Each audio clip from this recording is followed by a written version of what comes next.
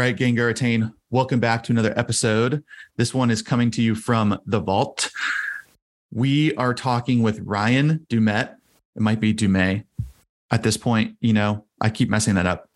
But Ryan talked to us all about customer success metrics. And she works at a company called PandaDoc. She was a team lead at the time.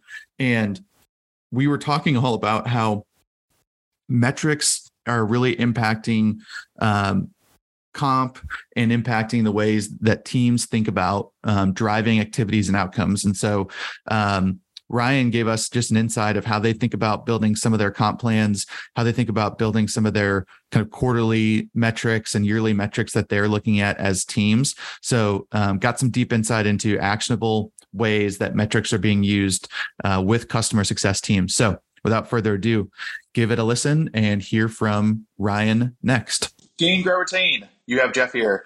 Before we dive into the show today, we have some exciting news that we've been holding on to. As of this month, Gain, Grow, Retain is officially part of the HubSpot Podcast Network, and this becomes a really important milestone for our community and brings more validation to customer success. Something I love about the HubSpot Podcast Network is all the inspiring shows dedicated to helping professionals learn, grow, and scale their businesses.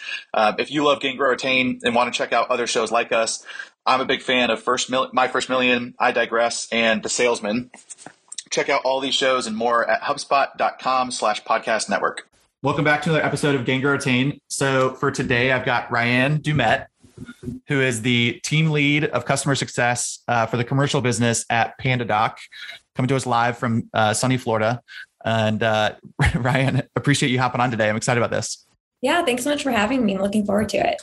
All right. We like to do a little series of icebreaker questions. You don't know these are coming unless you've listened to previous episodes, and then now you do know it's coming. But I try and change up the questions. I do have one that I consistently ask, and so I'm going to get that one out of the way. But then I've developed some new ones that I've liked. So first question is, what's your favorite fruit? I don't feel like I discriminate against any fruit. That's a really good answer. I'll say the fruit I've been eating the most lately. So I guess right now it's the favorite is strawberries. I've been doing the classic coconut yogurt, granola and some strawberries on top. Oh, that is, I like that one. That's good. I have pretty much made like the same smoothie. My wife she'll never listen to this podcast.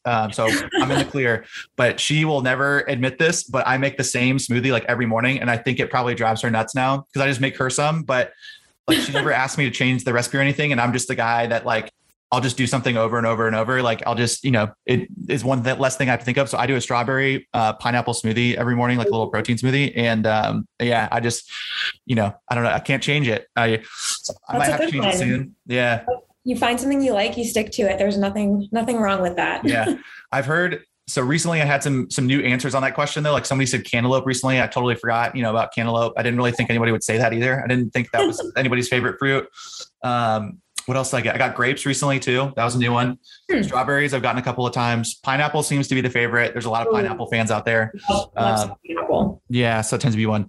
All right. Next icebreaker question is, besides customer success, if you were on Jeopardy, what is the category of Jeopardy that you would dominate? Oh gosh. That's hard because I feel like I watch Jeopardy and I'm not like stellar in any category. You can make up your own. You can is it, do you love watching like Friends and you could nail all, Friends history up in, questions or? I likely could actually, now that you say that. That's actually a really good one. I just threw that out there. Can I borrow that? You got it. I phoned a friend and that's the answer I'm going to borrow. Yeah, I like it. But yeah, that tends to be a good one that we've asked recently, especially in some like team meetings. People, it kind of throws people off because that's normally not like an icebreaker question that I think people tend to get. So I liked it. The more I think about it, I could probably answer questions on how to efficiently pack something like a suitcase, a trunk, like make the most use out of the space, like the best use out of the space. I love it. That my wife has taken over those duties as well because she says I'm really bad at it, but she also has mentioned to me about how it's like a game of Tetris for her. And she's like, this is so fun. Like and she's always trying to figure out like how to maximize the space. She's like, oh, like this can fit in there. I'm like, no, it can't. And she puts it in. She's like, yep, there it is. Like, there you go. So I like that. That's a good one. All right. Last question. what's your go-to water? Is it standard, just tap water? Are you like a Topo Chico? Is it, LaCroix? Like, what's your go-to water? Can I say like filtered fridge water? Is that Yeah. okay? Hey, Yeah, hey. I'm a filtered water person. But still, well, filtered might not be the right thing. Like, like spring water, right? Yeah. Yep. You still get like all the nutrients, but normally I'm drinking filtered water from my fridge. And if I'm out at a restaurant, like, yeah, give me a good bottle of water. And I don't want to like slam a brand, but I'm not quite into Aquafina. Hey, this is, I don't think Aquafina is coming to this and listening to this podcast. I think you're good. I think we can. Hopefully I didn't just burn a bridge there. So they're not going to send you any free water soon, but yeah, I'm the same way. The fridge is right downstairs and I work from home. So for me, it's right. Straight downstairs, get some fridge water, walk back up. Right. Although, and I'm like a refillable water bottle person. So yeah, although I will admit, I do have a Topo Chico. It looks like it's filtered out of the frame, but I do have a Topo Chico sitting on my desk right now. We just did a Costco run and I realized that Costco has like a 24 pack of them. And so I got suckered into buying them. I'm not a fan of sparkling water. So that's a distinction I can make. I'm a still water person, like 1,000%. Yeah. All right. Thank you for indulging our icebreaker questions. I feel like we got to know you. I feel like we know, at the end of the day, what kind of water you like. We know that you can answer friends' questions or packing. And we also know that, the best way for you to enjoy a Saturday or Sunday morning is eating some strawberries. So we learned a lot. Cool. All right. Well, let's dive in. I think, there's two angles that we're going to take today. And the first one is around metrics. I think, there tends to be a lot of discussion. I think generally there's like one of three kind of lagging metrics that customer success team is tied to. It's either gross retention, net retention, or renewals. Sometimes you might see like a CSAT or like an NPS, but I think that's becoming more and more rare. So I thought it'd be interesting maybe just to talk through maybe what your experience has been, like how, you said you're a team lead now. You've probably got other team leads around you and on your team. And so, how are you all thinking about like, what are the leading metrics that you look for that are telling you like, yes, we're doing the right things with customers. Like we think that's going to impact, or we know that's going to impact retention or renewals, the lagging indicators. So I'm curious if you all have had to go through that process or what your experience has been there. Yeah, absolutely. And, I think what we've done in the past few quarters is actually adjust our comp plan for our team. Every quarter it's been slightly different, and that's more so to drive specific behavior. So classic answer in the CS org, it all boils down to retention expansion. We have those in our comp. We have those in our comp every quarter. Those are definitely two big indicators we look at to see, are we trending in the right direction? Do we need to change something? What's working? How can we be better? But something we added, I want to say for the past few quarters, is a new category for adoption. And those are more action items, not so much like retention and expansion where it's a number and you pull a report, right? And it's like very much based on percent or dollar amount. These are adoption metrics that are based on the actions our CSMs take with their accounts. So things like, how many QBRs are you running within the quarter? And we put a threshold of like, this is the number you're trying to hit. Can we get you to do more? Are you doing less? What are your blockers? And the way that we set our adoption targets is, one, because we're trying to drive a certain skill set with our team and a certain like muscle memory, right, to get them in the habit of doing something. But we also strategically choose what kind of adoption events we have them do based on what we think is going to drive the most value. We've gone through quite a bit and we see value in all of them, but QBR has been a reigning one that we consistently have pulled in quarter over quarter. And most recently, we're also doing something called workflow consultations. And that's more of the nitty gritty, like getting in there and really deep diving into, what does your workflow look like? What are your teams that are using it? Talk me through point A to point Z. Where does PandaDoc fit into that process? Not just getting centered on only the PandaDoc workflow, right? It's like, how does this factor into your entire organization? Like, where do we come in? Can we come in at a different time to improve things? So that's actually been a really cool one to see. That's we've gotten great feedback on it, and it's been driving a lot of really high value conversations for us. I love that one, workflow consultation, for a couple of reasons. One, the word consultation, just because I think it connotes like a certain type of discussion that you want to have.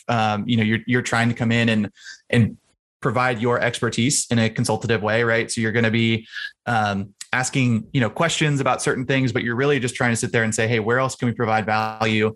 What else could we be doing? The second thing that I love about that too is I typically have held the belief, and I don't know if everybody would agree, but I typically try and think about, like, I would say on average, or I always just make a guesstimate, but like 30% of the time, maybe customers are using our software tool. And I think that's pretty much in any industry, like in any company, right? It may Slack, maybe a little outlier, Salesforce might be an outlier, but like by and large, I just make the assumption that, hey, my customer is probably going to be in our platform 30 to 40% of the time. That means there's a whole 60 to 70% that we can impact. And that's another reason why I love that consultation and some of the verbiage that you just used, because it's like, hey, our software can do a lot and we can help enable them in the software, but like, we don't know what we don't know. So like, we need to go figure out, like, where are they using the data that comes from our product? Are they using it in other meetings? Is it going into other tools or systems?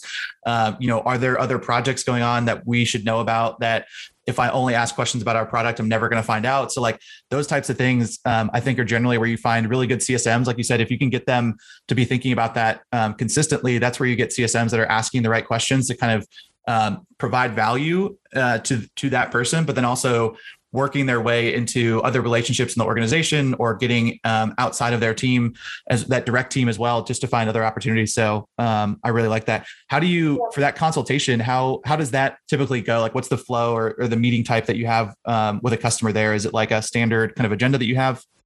Yeah. So what's great about a lot of our conversations, and a key way we've been able to scale having these high value conversations across all of our CSMs and a lot of our customers, is because our decks are built in PandaDoc. So we're actually leveraging our own technology, which is great because it's another way to show that, hey, you're using our software on the sales side, but we use our software in every department. And here's an indirect way of showing you that, right?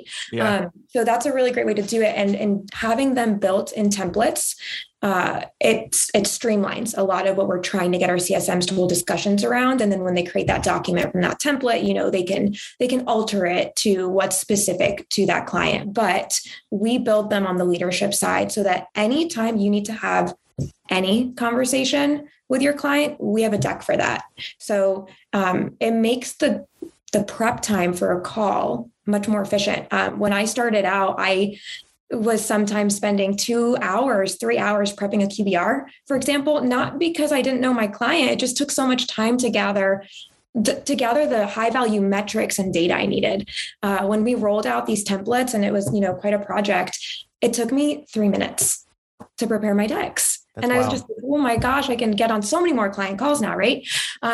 So we've taken out a lot of the legwork and the prep. And in doing that, when we ramp new hires, they already know how to start having high value conversations, because the deck's kind of like the guideline for that. Yeah. So it fosters really good habits from the get-go.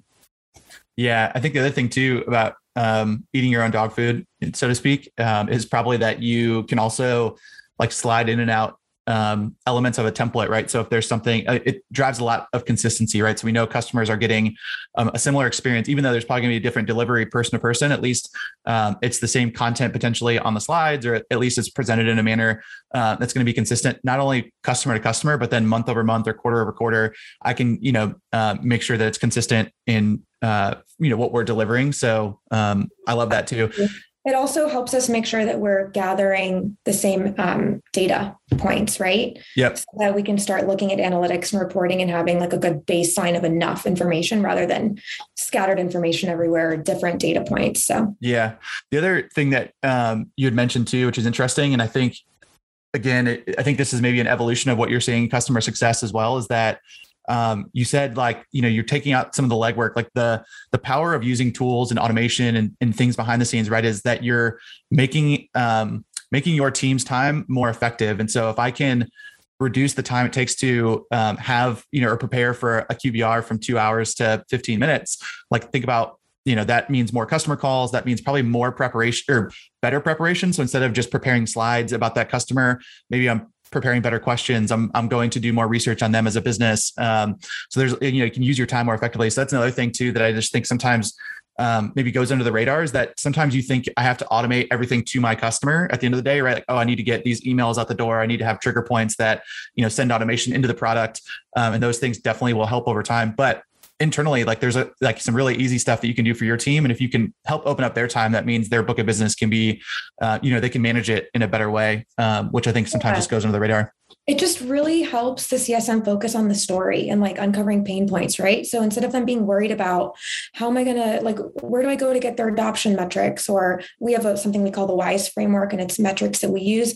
Now I just spent 30 minutes collecting WISE metrics, and it can kind of disrupt your thought process as well. So now what we've done is we've streamlined how you get all that data so you can actually take your prep time to analyze it. What are you seeing? What points do you want to take to your client, and then have them validate that what you think we're seeing on the reporting side, is that actually a pain point they're seeing on their end? Do they not care about that metric? What do they care about? We have like 20. So let's go ahead and narrow it down and make sure we're reporting on the things that matter to them. It makes for a much better conversation, and also storyline. Metrics are dense to look at, and people don't want to sit there and have metrics regurgitated to them. They want a story out of it so that they can portray something actionable, right? Streamlining so much of that internally allows for us to do that better.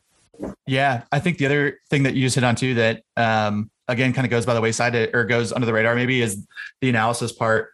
I can't tell you how many times I've sat in a meeting and it's literally like, I'm looking at metrics on the slide that, you don't need to read them to me. I can read them myself. B, like I could probably go pull those out of the tool myself as well. So are those really the best things to be presenting? Like, so that analysis, I think, is just something that you also catches. I think you find good CSMs and you find good companies when you're caught off guard because they bring good metrics to the table and it opens up and incites discussion. They put their own opinions or hypothesis in there that says, hey, this metric looks like it moved because of X, Y, and Z. Are you seeing that on your end, or like, did you all do anything different? How are you thinking about that internally? But if you can like have that type of discussion, it really changes from, oh my gosh, I hate coming to a QBR because they're just reciting metrics to me. And it actually parlays this, hey, we're going to look a little bit at the past and kind of what happened, but that should really be helping to fuel conversations about what are we going to do next? How's it going to fuel, things in the future? How are we going to change and iterate and get better from here? Yeah, exactly. That's exactly it. All right. We wanted to take a minute. And if you haven't implemented a CRM system into your business, now is the time. A CRM platform is at the heart of scaling your side hustle into your success story. CRM platforms take any customer interaction and transform that interaction into valuable data and insights, allowing you to strengthen relationships with your customers and grow your business. With tools for marketing, sales, customer service, content management, and operations, the HubSpot CRM platform is fully customizable for whatever your business needs. Use HubSpot to meet customer demand, align your teams, and work smarter without slowing down. With total control and over 650 integrations, HubSpot is totally customizable and purpose-built for businesses big and small. Whether you're just getting started or looking for all the bells and whistles, HubSpot is the #1 CRM platform for scaling businesses. Learn more about how you can customize your CRM platform with HubSpot at HubSpot.com. Now back to the show.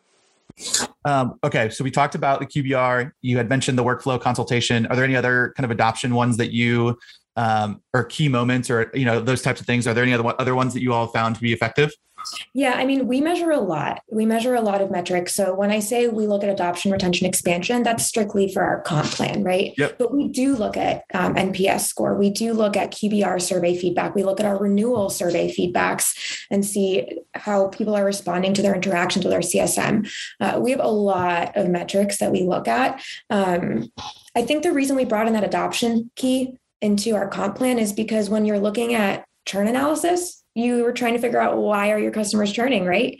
And sometimes it's going to be product related, and that's going to take a little bit more collaboration internally. Adoption is one that doesn't take as much collaboration. That's on us, and that's more in our control. And volume usage is huge. If there's low volume usage, you're looking at potential churn.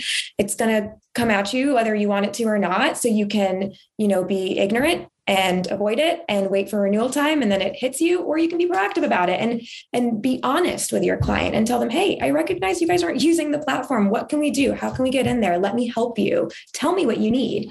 Tell me what your workflow is. Maybe I can then tell you what we can do to help alleviate some of those pains. So adoption's just, there's so many pieces and metrics that we look at in adoption, but taking a look at specifically of the licenses that have been purchased by a client, how many licenses are assigned? And then of those licenses, what's the activation rate? Yep. So two really important metrics that help us figure out like what's the root of the problem. And that's been a really key one in us noting potential churn and how to avoid it. Yeah.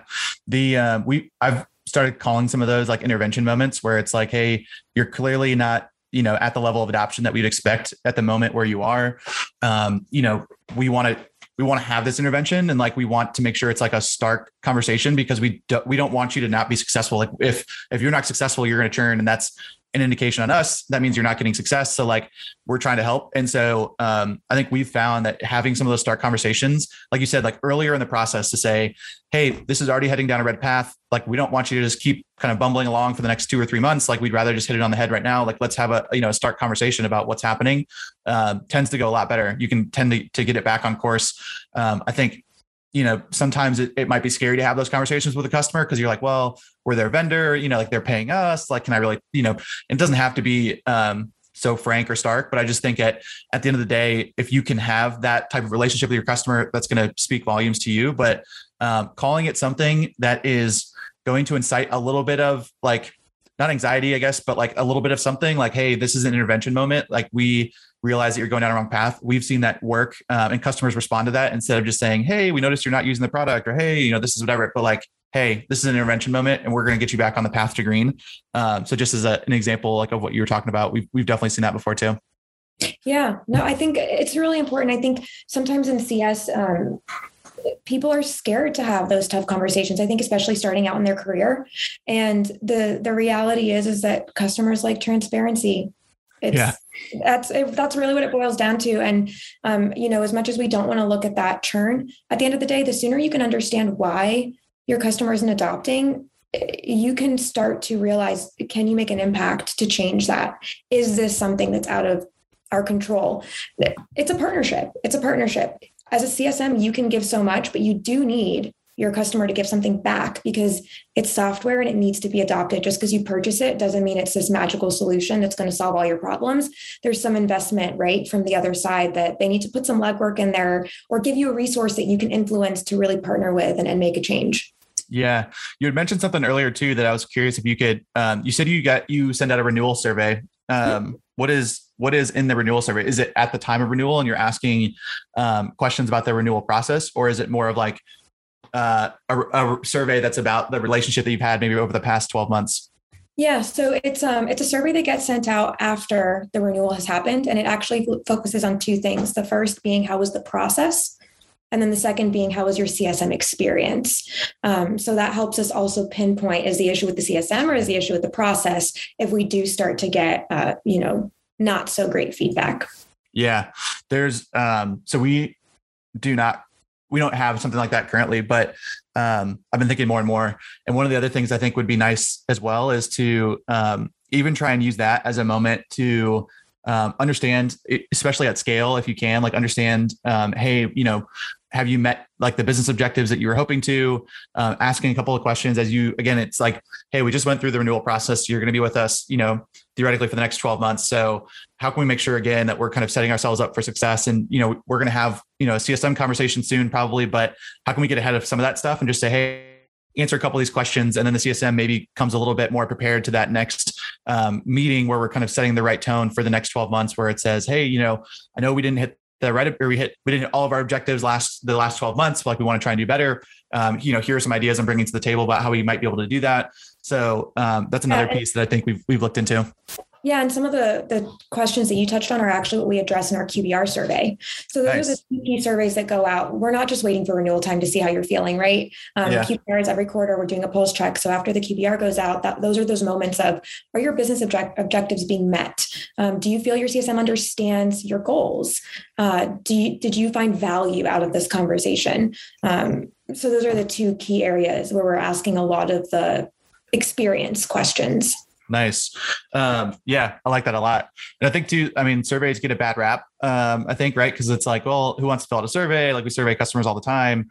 But if you can set it up, I think I've found two things, and I'm curious if you've seen something similar. Like if you can give customers like a heads up, like a real, hey, we're going to send you the survey. Here's what it's for. Here's how long it's going to take you. Here's why we really appreciate if you fill it out. Here's what you're going to get back from it essentially at the end of the day. If you can do that really well, and then if you do the follow-up really well, and I'm not talking about the follow-up like, hey, we hear you. We got your survey, right? But hey, we heard these 3 points. Here's how we're trying to address them.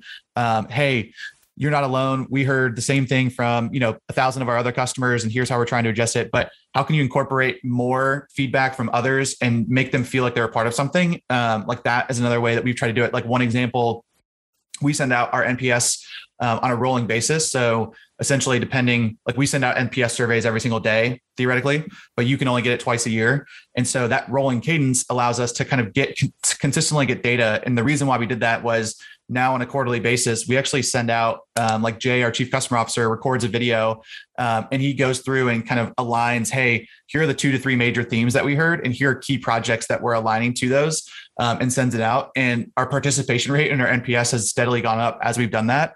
Because I think, again, back to your point, customers appreciate the transparency. They appreciate us closing the loop. And I think they just feel a little bit more connected into the company, right? They're like, oh, they are listening to me when I do give feedback. They are trying to change. They're trying to adapt. They're not just a big bad corporation that's, out to just, take my money and leave. Yeah, exactly. And, speaking of NPS, that's something we have built into our app. So that's another data point that we collect. But what we do take feedback very seriously, and we appreciate when someone takes the time to leave it. So actually at a leadership level, if someone leaves not so great feedback, the leaders actually reach out directly to the client and chime in and say, hey, we saw that this is the feedback you left. What did we miss the mark on? And we do make it very action oriented. And there's been some really great moments where we've been able to not reconnect. They've already had contact, but just kind of like reframe the partnership with their CSM and like steer the CSM in a different direction based on that feedback. And It's been really nice to hear customers say, thanks. Yeah, I have a call for that set up now and I feel better. Or we're actually going to talk through this more and see what the game plan is. And it's a lot more positive. And I think reaching out at a higher level makes people feel appreciated. It's being fed up the chain, and we're hearing it and we're listening to it. So yeah, that organizations think, oh, when we say that somebody from higher up needs to reach out, like everyone's always like, well, the CEO needs to do it or the chief customer officer.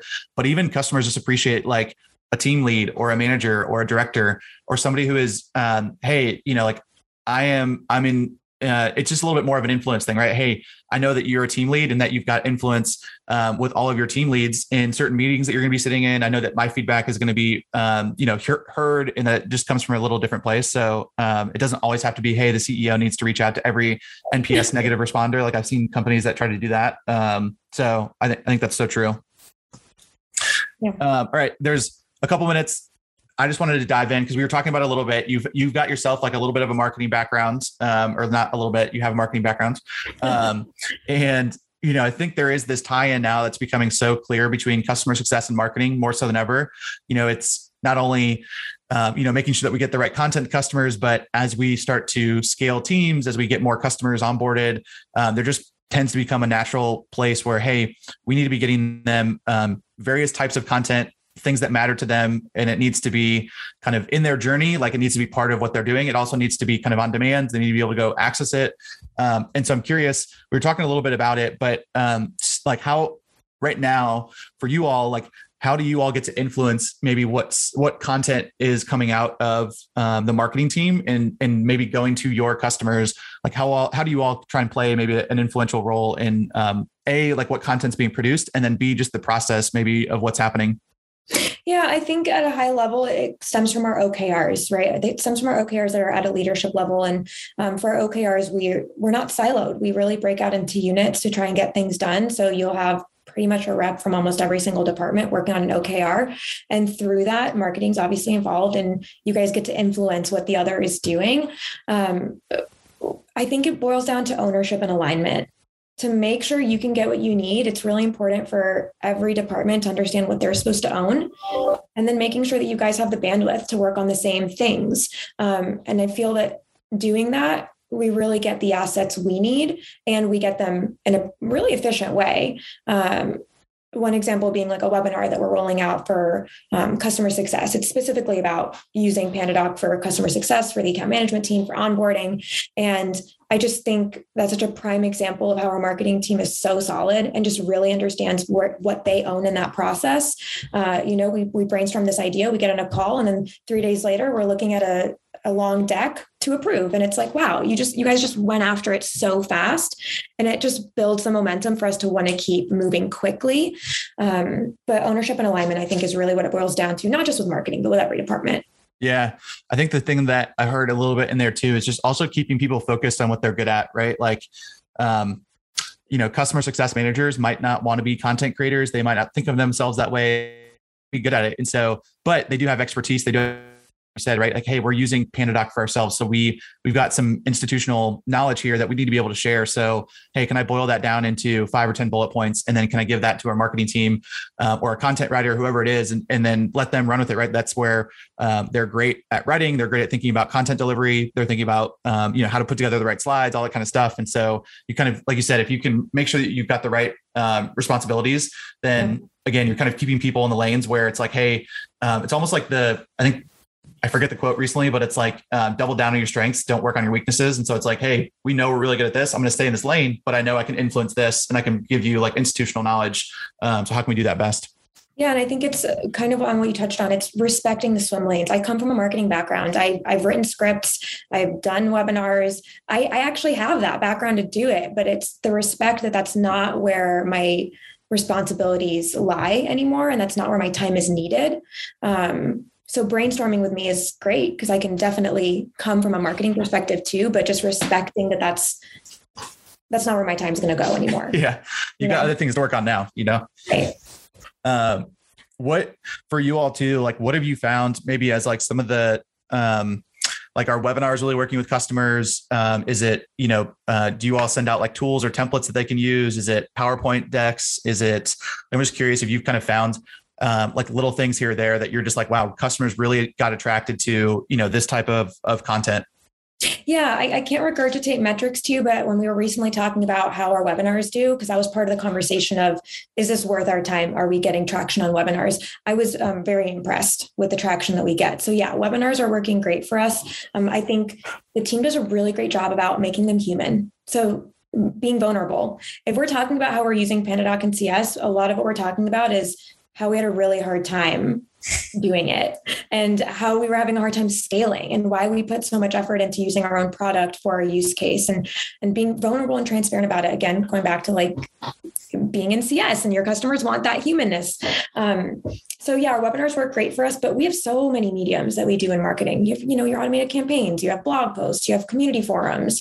We actually launched something recently called Grow, which our enablement team does short videos specifically for our client base. So it's like video tutorials. I think it's important to have different kinds of mediums because everyone consumes things differently now. Some people are willing to read or to watch like a 40-minute video and other people want to watch a 2-minute video. Someone read some. We have a podcast. Some people want to listen to things. So I think it's important to kind of go after all and then double down on the areas that work well. Yeah. I keep thinking a lot. You want to have something that's 1 minute, 5 minutes, 15 minutes, or 50 minutes. And typically it's like, if you have a variety of those things, like you said, like you're going to find a bulk of your customers like gravitate towards one or two. And then you start figuring out, okay, how do we maybe produce all, but we double down on those like extremely hard. And we, kind of filter out content throughout the others when we have time or we have additional capacity. The other thing that I think, again, I think I've thought about quite a bit just from our community, like from Gain Grow Retain. Like I think the thing that I think about quite a bit because we had to do this in the early days is also like, how do you take one content piece and leverage it in 5 or 6 ways, right? Like how we spent a lot of time putting together this PowerPoint deck. Cool. Great. Can I do a Loom video that, is just me in the corner and I'm talking over the slides? Can we then do a webinar where we're asking questions back and forth to the audience? Can I then turn that into a blog piece? Can I then share the deck out? What are all the ways that I can do that? Because then you're also starting to realize too, like, hey, if we put time into one asset, it's going to be used and leveraged in so many different ways. Like that's also really valuable for your teams. Absolutely. That's like the bread and butter of marketing. How can you make typically a small budget go a really long way? Exactly. And it never, in my marketing days, at least I found is that, as much as you would think, like marketing budgets always go up, it's like they don't really go up as much as you think. It's always like, oh, like we need to figure out how to continue to do more with less. So it's like, oh, okay, for another year, great, okay. Oh, exactly. And I used to work in an agency, so that was always like, how can we add the most value without telling our clients you need to spend more? Yeah. The good old days of working in an agency. I'm sure we could tell stories back and forth on that one. Well, awesome. Ryan, it was awesome to do this. I think there's a ton of good little nuggets in here. Like I said, we'll definitely get this out, and there'll be a couple of shareable moments, but your chance to be shameless. Where can people find out more about you or PandaDoc? Where can they go do that? Yeah, I'm on a lot of social platforms. So professionally, LinkedIn obviously is going to be the best place to find me. Feel free to reach out. I love answering CS questions. I've, helped people get their foot in the door at PandaDoc if you're trying to do that.